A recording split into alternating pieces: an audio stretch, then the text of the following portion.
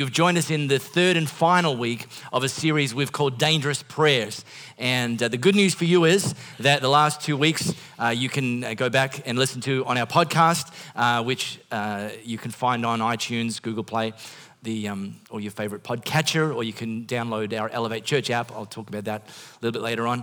But let me just jump in the Wayback Machine and go for a little bit of a journey, a little bit further back than that. About 2 months ago, I preached a message called The Question That Changes Everything.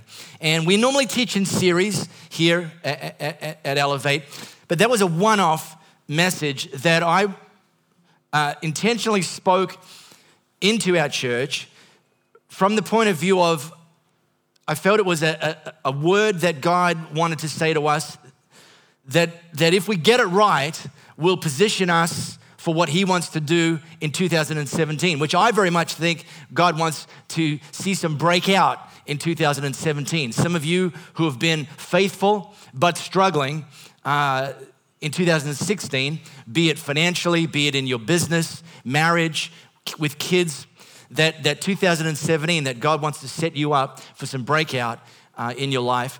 And it's going to very much depend on how you position yourself for God to do what he wants to do. And in this message that I told, The Question That Changes Everything, it really, the question is, why do you follow Jesus? What's your motivation? Why are you hanging around? Why are you part of a church? What's the answer that you'd give? And there's a few answers we can give. And I broke them down into three. And essentially, the metaphor I used on that day is in comparison to my swim squad. So I train with a swim squad as part of, I do triathlon. I train with a swim squad through the week. And the coach books 3 lanes. And lane 1 is the nufty lane, where you're allowed to hang on to the side of the pool if you feel like you're going to drown.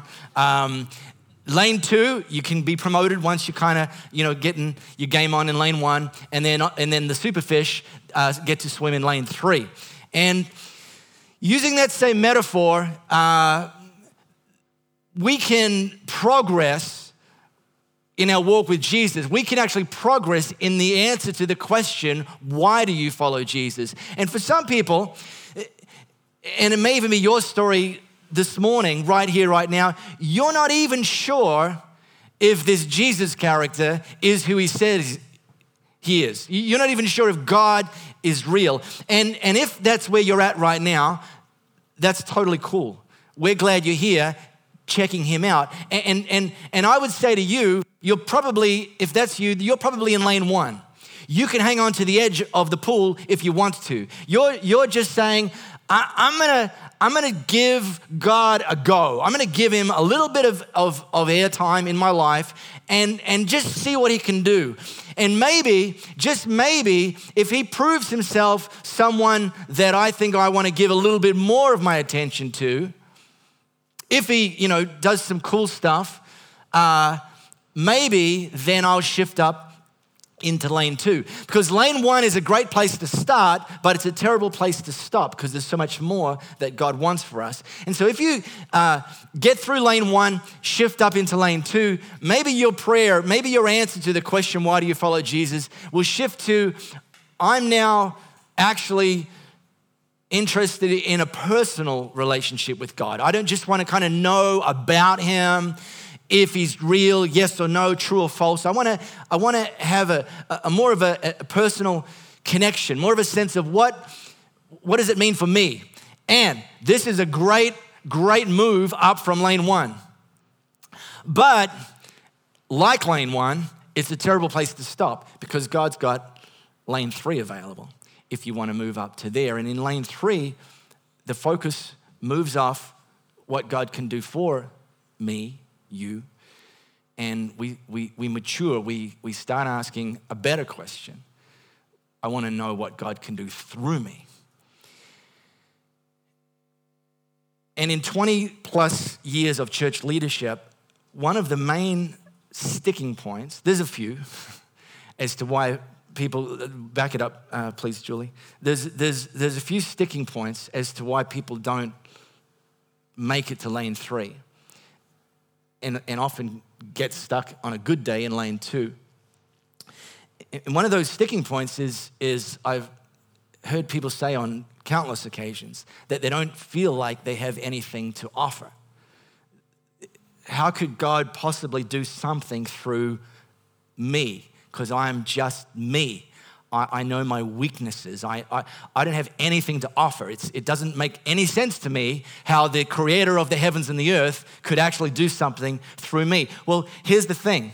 I want to let you know there's great news for you this morning if you've ever cropped yourself out of ever being in lane 3 because you didn't think you had anything to offer. You do. Every single one of us does. And the reason I know this is because every single one of us has been entrusted with what us church professional people call spiritual gifts. That you, being born on this earth, having made a decision to follow Jesus, you need to, and you can become aware that you have been entrusted with some specific spiritual gifts. Everyone has some spiritual gifts. If you don't know what they are, then I would encourage you to make it your own personal mission to find out what your spiritual gifts are, because your spiritual gifts will often point you to your true north of what you are being placed on this earth for God to do through you. Now, throw that next one up. Here's a list. It's a pretty complete list. These are the 3 main parts of the Bible. There's a couple of other places, but these are the 3 main places where you'll see spiritual gifts referenced. Okay, this is Paul wrote all of these. I'm not going to read them out. You can take a screenshot if you like. But every one of you has at least one of these spiritual gifts. There's 24, depending who you ask. Every one of you has at least one. Every one of you has at least one spiritual gift, and on that basis alone, you have something to offer that God wants to do through you. I have 3. God's entrusted me with 3. There's 24. I don't have 24. I don't have 21 of the 24. But I've got 3, and those 3 is very much the open secret for me as to what God wants to do through me. And so for you, every single one of you, you have at least one of these and probably more than one. And that's a clue as to what God wants to do through you. Now, there's more good news. You ready for more good news? There's more good news. Yeah. This is like the shopping network. There's more good news because not only has God entrusted you with at least one of these spiritual gifts, if you choose to use it and say, God, with this spiritual gift that you've entrusted to me, I want to see what you're going to do through me. If you do that, Jesus says that he will come along at various points in your life and say to you, well done, good and faithful servant. Well done, good and faithful servant. I want you to now be my partner. And in fact, because you've used what I've entrusted you with, I'm going to give you more of that. I'm going to give you an increase. I'm going to multiply your capacity. Who wouldn't want to hear that? Yeah, that's good stuff. I love that. Man, that's motivation right there. For me, at various points in my journey following Jesus, he's going to say, Mark, I've seen you using those spiritual gifts that I've entrusted to you. And by the way, you're hearing me say the word entrusted, not given, because they're his. And hold that thought for a second. But he says, I've seen you using them. And I'm saying, good job, buddy. Love your work. In fact, because I know I can trust you with that, because I've seen you using it for why I entrusted it with you in the first place, here's a little bit more. Here's some increase. Thanks. Pretty cool. You become more effective. God doing even more through you. Well, that's great. It's motivation for me. Hope it's motivation for you. Hope it's good news. Yeah. But when Jesus told what we call the parable of the talents and communicated that's what he does, he didn't end the story there. In fact, the story got somewhat terrifying. Because for the people that use what God entrusted to them, they get a shout out, they get the arm around them, they get the increase, they get the partnership. But there's another guy Jesus contrasted that didn't use what God had entrusted to him. And what Jesus said to him and what Jesus did to him terrifies me. It absolutely terrifies me. The guy that had some gifts that Jesus had entrusted to him and chose not to use them, Jesus said this: you want to make sure you're sitting down when you hear what I'm about to tell you. What Jesus said to the one that didn't use what God gave him. Jesus said, get rid of this play it safe who won't go out on a limb.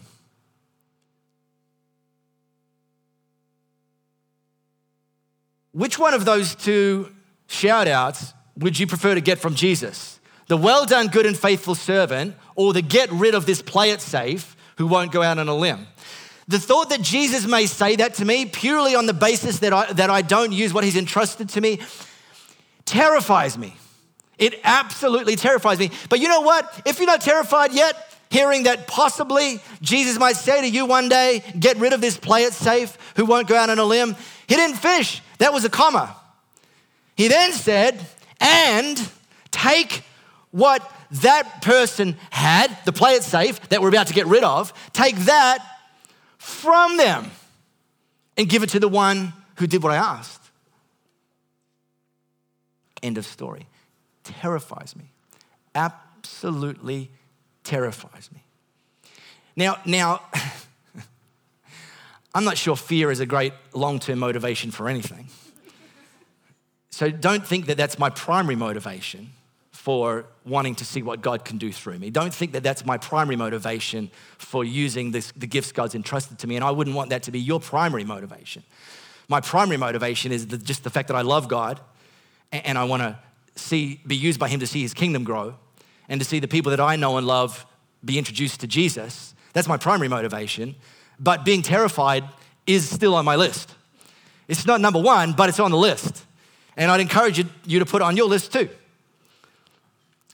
Am I using what God's entrusted to me? Yes. Whew. No. Uh-oh. Terrifying. If you've ever, in an occasion or for a season of your life, not used what God's entrusted with you, not said yes to doing what he's called you to do, you'll be happy to know you're actually in some pretty elite company. There's several Bible heavyweights that at various points in their life stiff-armed God, said no to him. One of them is a dude named Jonah. Now, we taught a series on Jonah in 2013. Sounds like a long time ago, huh? And it was a 4-week series. And I got to tell you, I still go back to that series. I'm the guy that taught it, but I still go back to that series. And I think it was one of the most important series we've ever taught. And for you, if you were here and you heard that, go back and have a listen. If you weren't here, go and have a listen. But in the first week of the series, and early in the book of Jonah that's written about him, chronicles his life, or at least a portion of his life, God actually showed up to him, right? There's some things I've wondered that I might, and I've said I might only do if Jesus actually like stood at the end of my bed and asked me. Like otherwise it'd be like, no, that's not true, and I'll come to that. But in this case, God stood at the end of Jonah's bed, and he called Jonah to do something. He wanted Jonah to go and travel and go and visit a place called Nineveh, where the people there weren't exactly honoring God with their life. And he wanted Jonah to go and speak on his behalf, on God's behalf, and correct them in the hope that they'd turn around and turn back to God. And so this is how it's chronicled. One day long ago, God's word came to Jonah. Up on your feet and on your way to the big city of Nineveh. Preach to them. They're in a bad way, and I can't ignore it any longer. But Jonah got up and went the other direction to Tarshish, running away from God. See, God gave Jonah the opportunity to move into lane 3. But not only did he not move into lane 3, he actually jumped out of the pool.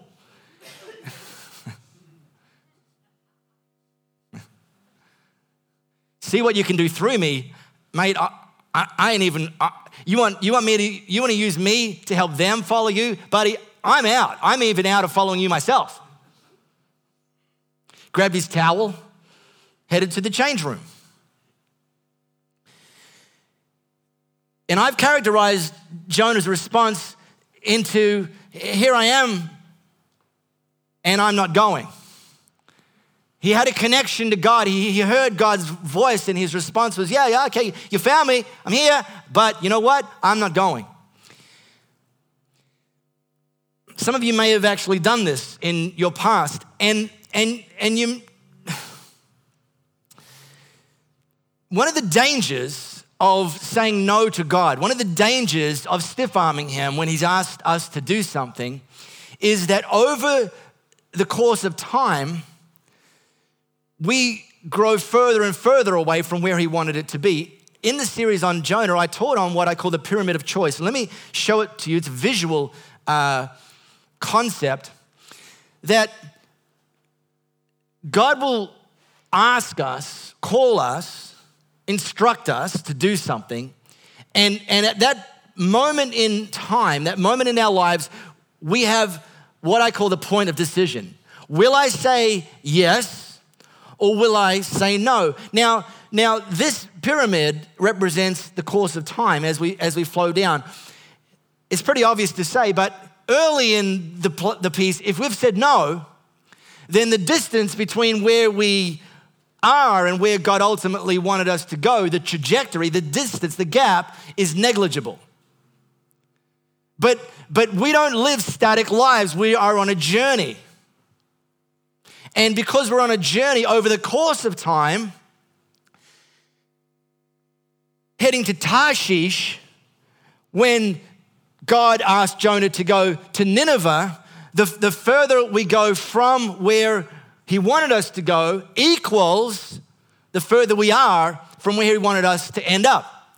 It's not simply a matter of just shimmying a wee bit to the left. No, it's about a trajectory in our lives that we can miss his will for us, the place he wants us to be, miss it immensely, simply because we said no at the point of decision when all we needed to do was say yes.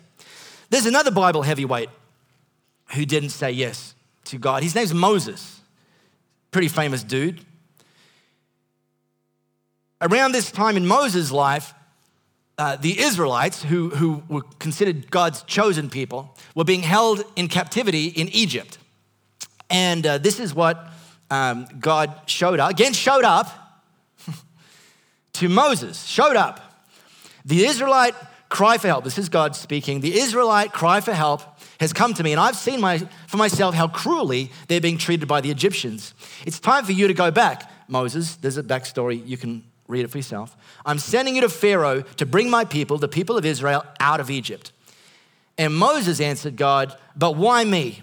What makes you think that I could ever go to Pharaoh and lead the children of Israel out of Egypt? In other words, here I am, send someone else. He stayed in the pool, but he shimmied back to lane 1, where the nufties bob around and don't do anything.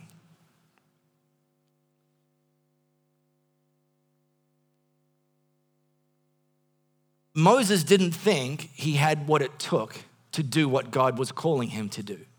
And some of you can identify with that. And what I want you to understand is that God's calling comes packaged with God's power. that whatever God's calling you to do, it's very likely you couldn't do it in your own strength. It's very likely you have too many shortcomings to get it done. If it was just up to you, your power, your smarts, your experience. But you need to know that God's calling comes packaged with God's power. That he isn't calling you to do something that you, with him, can't do. Now, the reason that Jonah and Moses became Bible heavyweights is they eventually turned their no into a yes. And it's important for you to understand that if you've ever said no, that so long as you're still breathing, there's an opportunity for you to turn your no into a yes. See, the lesson from Jonah and Moses is don't say no, comma, and if you did, or you have, or you will, but you're still breathing, then turn it into a yes. And God can still do things through you. I heard a story several years ago. There was a preacher, a true story, preacher, I'm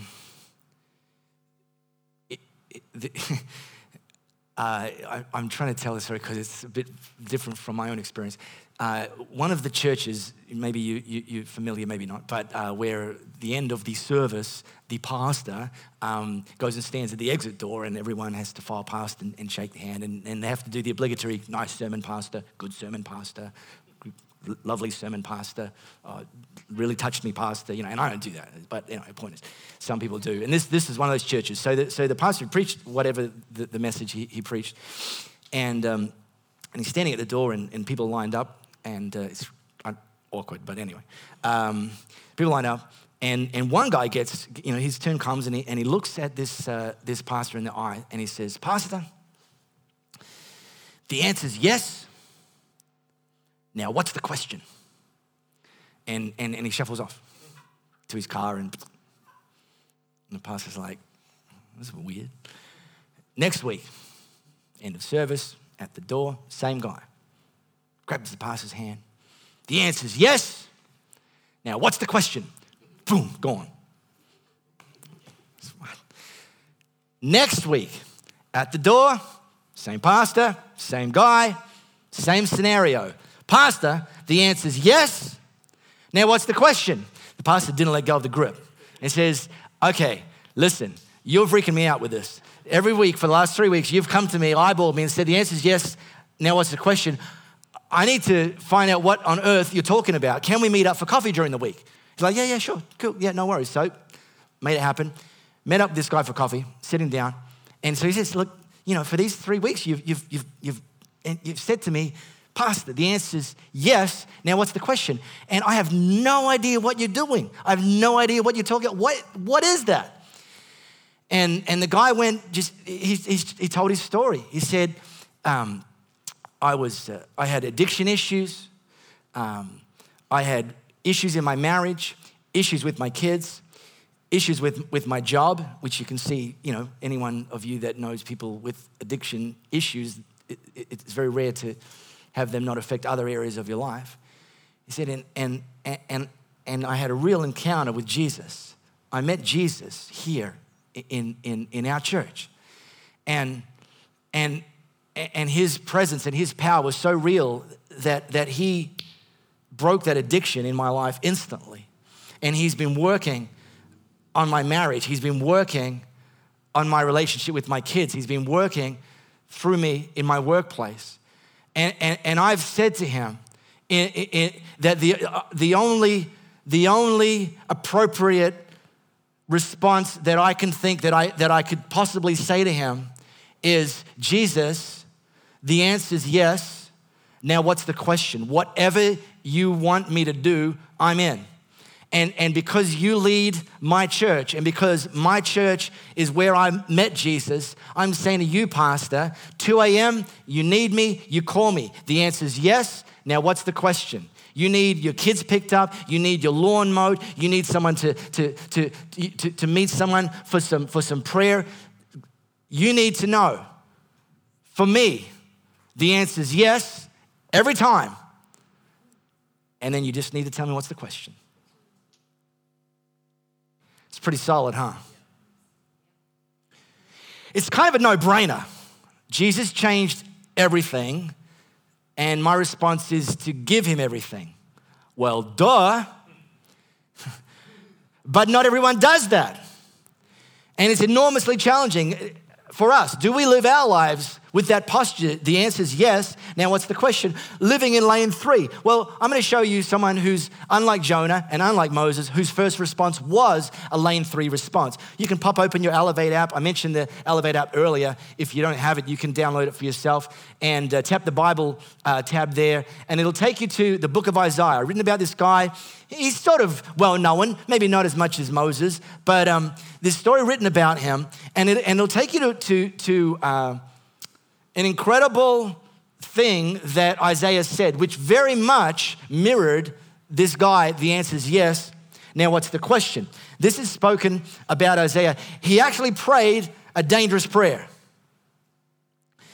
Then I, Isaiah, heard the voice of the Lord saying, "Whom shall I send? And who will go for us?" And I, Isaiah, said, "Here I am, send me." That's a really dangerous prayer. Here I am, send me. Because like the previous 2 weeks' dangerous prayers that we've taught on, search me, break me, they are prayers that God likes to answer. Here I am, send me. This is verse 8. I'll give you a little spoiler. In verse 9, God tells him what the assignment is. He didn't even know what the assignment was. He said to God, the answer is yes. Now what's the question? Here I am, send me. And I know people, and chances are some of you know people who don't say yes to God until they first know what the assignment is. And even then, if they don't like it, makes them uncomfortable, it's a little inconvenient, they don't think they have what it takes, they don't even say yes then. Like, God, give me some options. Give me an assignment, can you make it multiple choice? And I'll take the one that I like the most. He didn't even know what the assignment was, and he said, here I am, God, send me. What does it take to get to lane 3 like Isaiah? Well, let me back it up to verse 1 in this Isaiah chapter 6. Isaiah had actually had a genuine experience with the presence of God. He said, in the year that King Uzziah died, I saw the Lord, high and exalted, seated on a throne, and the train of his robe filled the temple. He didn't say, I went to church, though that's a good thing. He didn't say, I read my Bible, also a good thing. He didn't say that he said grace before he had his 2 all beef patties, special sauce, lettuce, cheese, pickled onions on the sesame bun. Shout out to Marie, that gentleman who created that culinary thing. Good Italian heritage. Something happened to him this week. Did he die or did he turn 90? Or both? Anyway, never mind. But I can still remember what it's made of. I don't know. I've never had one, but we drove past your work yesterday too, eh? Hi, Marie. She's on holidays. She didn't way back.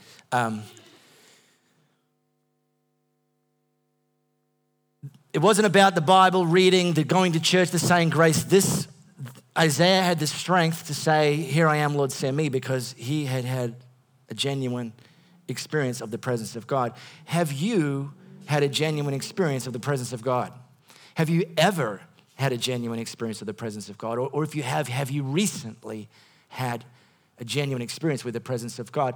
Because it's that that fuels us. It's that resets us. It's that often recalibrates us, that we have a genuine experience with the presence of God. And if you haven't, I'm not throwing shade on you. It's not like, well, you call yourself a Christian. It's like, it's not that shade. I got to speak slower. People think I curse up here. Never.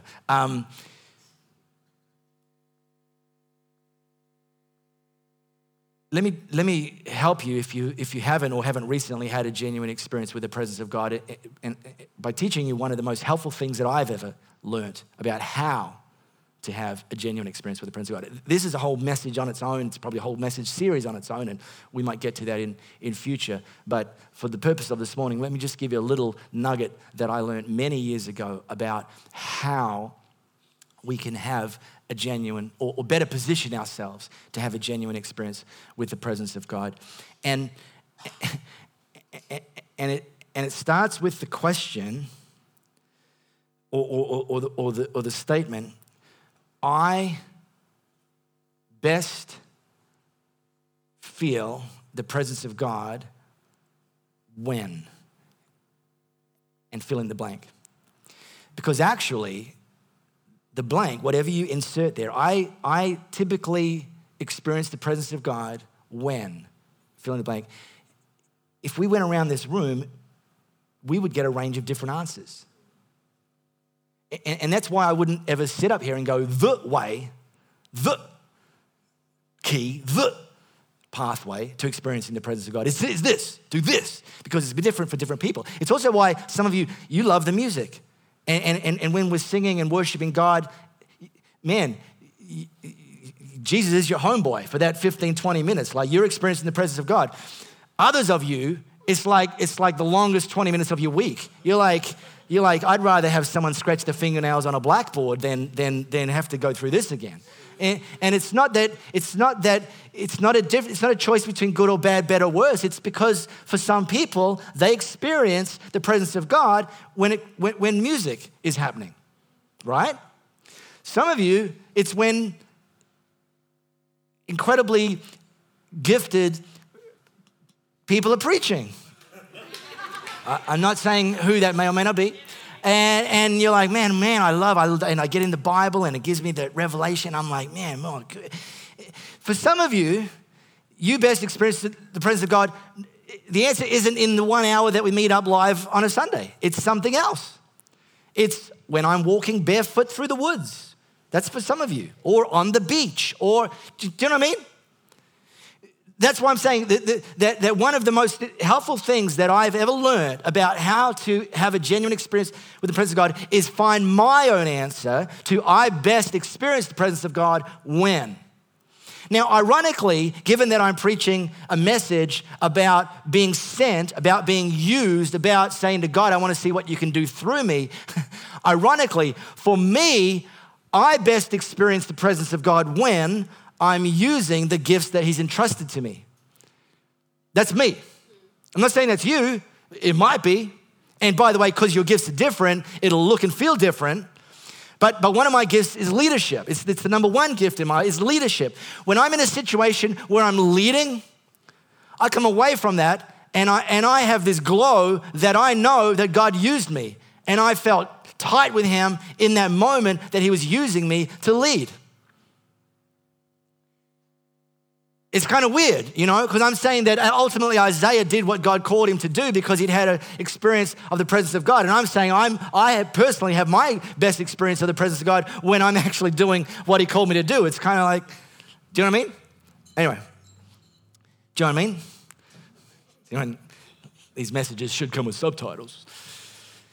The next thing we find that Isaiah had a genuine awareness of his sinfulness. Now, this is 2 weeks in a row that I'm going to talk about sin. I thought that's meant to be about the good news. Well, I'll get to that next. But before good news matters, good news is only good news if it's contrasted with bad news. Otherwise, it's just news, neutral news.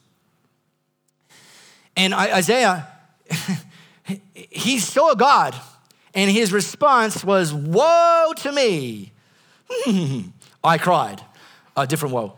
I am ruined, exclamation mark, for I'm a man of unclean lips. I live among people of unclean lips, and my eyes, in contrast, have seen the King, the Lord Almighty. And this right here is where too many people crop themselves out of being used by God. That you don't need me sitting up here telling you to be aware of your own sinfulness. Some of you are vividly aware of your own sinfulness, but you've stopped there. And because you've stopped there and because your mind is stuck there, it's preventing you moving forward. It's because some of you, you're not moving forward because you're so constantly reminded and agonizing over things in your past. And I want to say this to you, if that's you, that if negative things happen in your past, you know what? They happened. You don't need me to tell you that, and some of you are tormented by that. They happened. They did happen.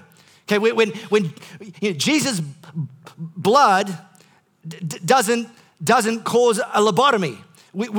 We still have many of the memories of the things and the negative experiences in our past. True.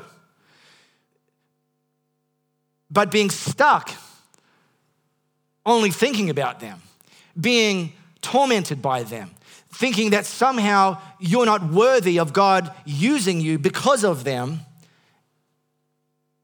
that's something that God wants to help you break through. Your negative experiences in your past may remind you, but they don't have to define you.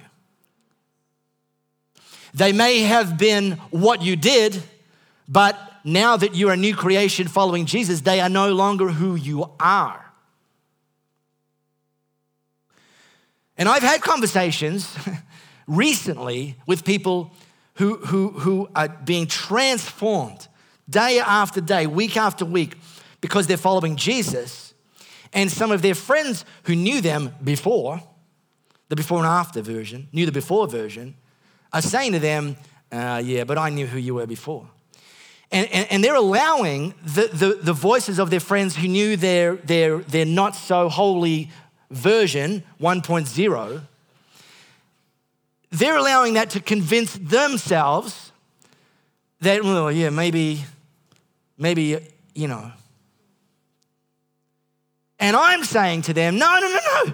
That's the power of your story. You say to your friends, heck yeah, that was me. Heck yeah, I did that. Heck yeah, that happened. And the good news is that since Jesus has started transforming my life and I committed to following him, I'm changing. I ain't perfect, never gonna be, not this side of heaven. But that's the power of your story. It's not about denial, but it's about not being ruled by that. Because here's the thing.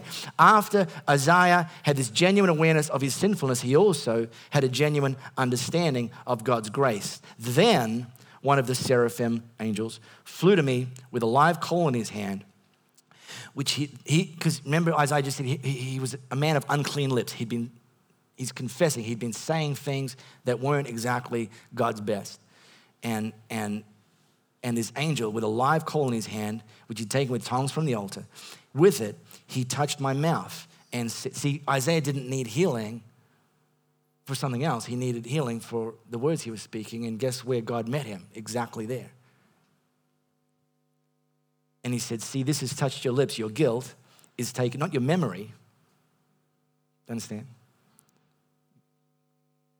Your guilt has taken away, and your sin is atoned for. Your sin is covered it up. Be aware of your sinfulness, but equally aware of God's grace. Some of you haven't prayed this prayer of availability, this Isaiah prayer. Here I am, God, send me, because you didn't think you had anything to offer. I hope I've helped you see that you've got something that God's entrusted to you that you have to offer it for him. Some of you, like Moses, haven't said, here I am, God, send me, because you didn't feel that you had what it takes to do what he's called you to do. And I'm hopefully have been able to remind you or help you understand this morning that you don't have what it takes, but when God calls you, he packages the calling with his power. Some of you haven't prayed this prayer, "Here I am, God, send me," because you're terrified that he'll send you somewhere that you'll never experience a flushing toilet for the rest of your days.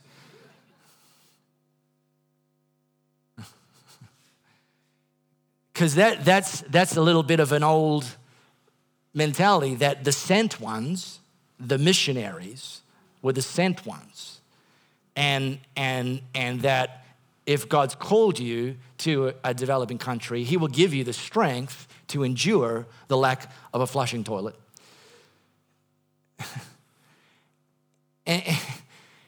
And so, because you like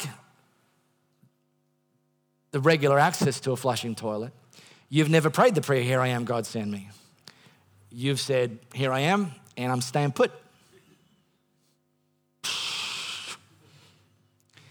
And the thing is that actually, for most of you, he's not going to send you to a developing country. For some of you, he might. For some of you, he has. For some of you, he will. But for most of you, he's going to send you to your next door neighbor to invest into them. He's going to send you to an assignment here in Elevate Church, joining a team, being a missionary in our host team, being a missionary in our Elevate Youth team, being a missionary. I'm using the word missionary because actually if you're called, that's the point. We're missionaries. We're on a mission. In our Elevate Kids team, that's going to be the more likely answer from God to your prayer, dangerous though it is, "Here I am, God, send me." He's going to say, "Good, jump up to lane 3 with your giving. Don't just consume and enjoy what's being paid for by other people, but get behind the vision and give." He's going to say that to some of you in the answer to your prayer, "Here I am, send me." Good, open your wallet. Wait, what? What? Can I take that back? For some of you, he's gonna call you to start praying for some people that you've yet to start praying for. Your kids who have chosen at this stage of their life to not follow Jesus and you've lost some hope, he's going to call you to be a missionary to your kids and be praying for them. For your spouse who maybe doesn't follow Jesus, he's going to say to you leading up to Christmas, which is not only the most wonderful time of the year, allegedly, it's a time where, along with Easter, many of your friends and mine are more likely to say yes to joining you here on Christmas Eve. And you say, "Here I am, send me." And he goes, "Good, talk to that guy in the cubicle and invite him along on December 24th. Talk to that person over the fence, invite him along December 24th. You see how this works? Oh, God, but God's calling comes packaged with God's power. He's going to call you, he's going to answer your dangerous prayer, "Here I am, God, send me," by highlighting or reminding you of the gifts that he's entrusted you, and then he's going to stick his boot up your butt and say, "Just start using them, and you'll see what I want to do through you over time." And it might start small, but be faithful. And as you're faithful, you can become fruitful. "Here I am, God, send me." Good. I'm going to send you there, not there, although he might be there. So those of you, I'm going to drop this on you right now, who are ready to join Isaiah in lane 3, or maybe you're already there, but I'm going to give you an opportunity to publicly commit to staying in lane 3 and even being open to become more fruitful and more available in lane 3. How about you stand? And I'm going to pray for you, but your standing isn't just so I know who I'm praying for, though it is, but your standing is you're declaring to God, "Here I am, send me." I know some of you might take a couple of days to process things.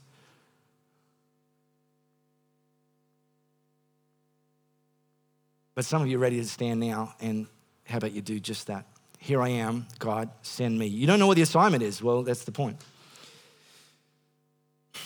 Comes with a trust that God is good. It comes with a trust that God is faithful. He's not going to throw you under the bus for being willing to serve him. I love that. And I'm about to pray for you that is standing. Yeah.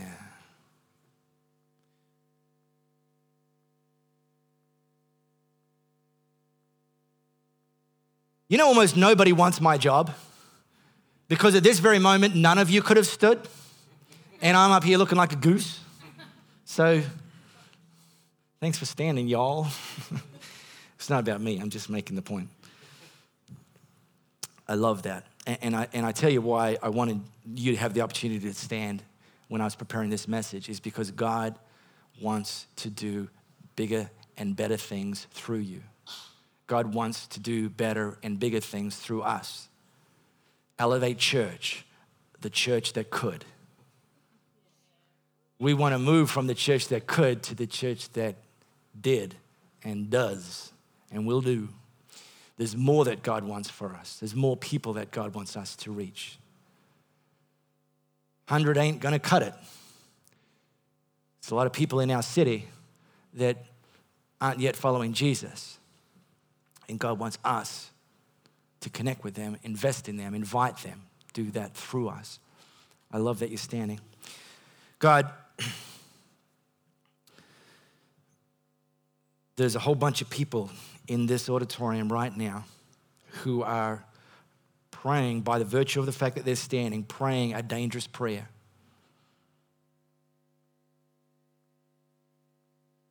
Here I am, send me. And you don't say yes to every prayer that we pray. You sometimes say no and you sometimes say not yet. But my experience is you almost always say yes to this one.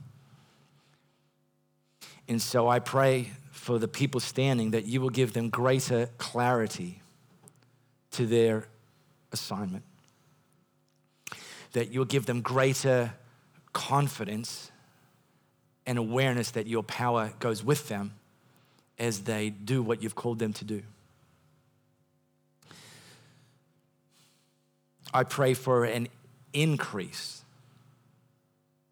like Jesus taught about, that as we use what you've entrusted to us and do what you've called us to do, that we'll experience an increase in the weeks and months to come. That we will be inundated increasingly with stories of you working through us in our families, in our workplaces, in our places of study, in our neighborhoods, in distant lands, if that's where you call some of us to.